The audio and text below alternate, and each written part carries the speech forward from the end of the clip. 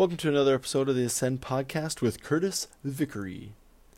Please hit that subscribe or follow button so you don't miss any new episodes. Also, if you haven't yet, please go and rate this podcast wherever you listen. A couple years ago, a childhood friend of mine posted a list of books he read over the past year. I was pretty surprised by how many he had read, and I wondered to myself, how could he read that much? Is that all that he did in his spare time? In all reality, I was a little jealous, and I thought to myself, why couldn't I do that? Or why wasn't I doing that? I know that reading is a good habit to have, but I was nowhere near having a habit of reading. I enjoyed reading, but I would never categorize myself as a reader. It would take me a long time to get through a book because it was so sporadic when I would actually read, and then I tended to read more nonfiction, which bogged me down because I wanted to just absorb it all, so I went slower. And there wasn't anything wrong with that, but that's just kind of the way it was at that point in my life. And looking back on it, like growing up, I read some.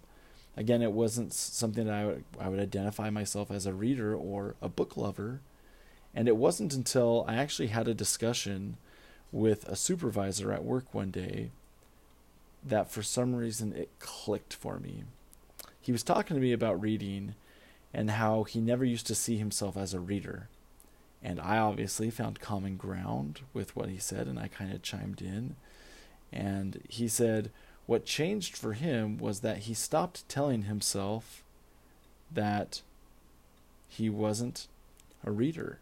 He was trying to change or to build a habit, but kept telling himself that he wasn't a reader, and he was undermining himself. And so he worked on growing his habit, and he grew into a reader. And just the way that he explained it to me, and probably it was a good time for me to be open and receptive to it, but it just made so much sense to me. And I felt a little dumb because what he said did make so much sense, and why hadn't I figured that out on my own? Out of all the schooling and all the positive psychology stuff that I've learned, of course, if I give myself negative self-talk, it's going to reinforce that behavior and then undermine any of the work or the progress that I try to make. And so I decided one day I wanted to become a reader. And that's what I did. I made intentional, consistent effort to read a book. And I did it for a certain amount of time, or I would read a certain amount of pages to try to strengthen or to build that habit. And I started utilizing my time and my commute to listen to audiobooks, which has been amazing. Do I ever miss any days? Of course I do. But I read more consistently than I ever have in my life. 100%. And despite that, I know that I want to be even more disciplined and have other goals to try and strengthen that habit. Because for me, reading has helped me become more imaginative, more creative, more understanding, more empathetic, and happier. I love discovering and I love learning new things, and reading supports this love and provides me even more opportunities to engage in conversations with others that I've never been really able to before.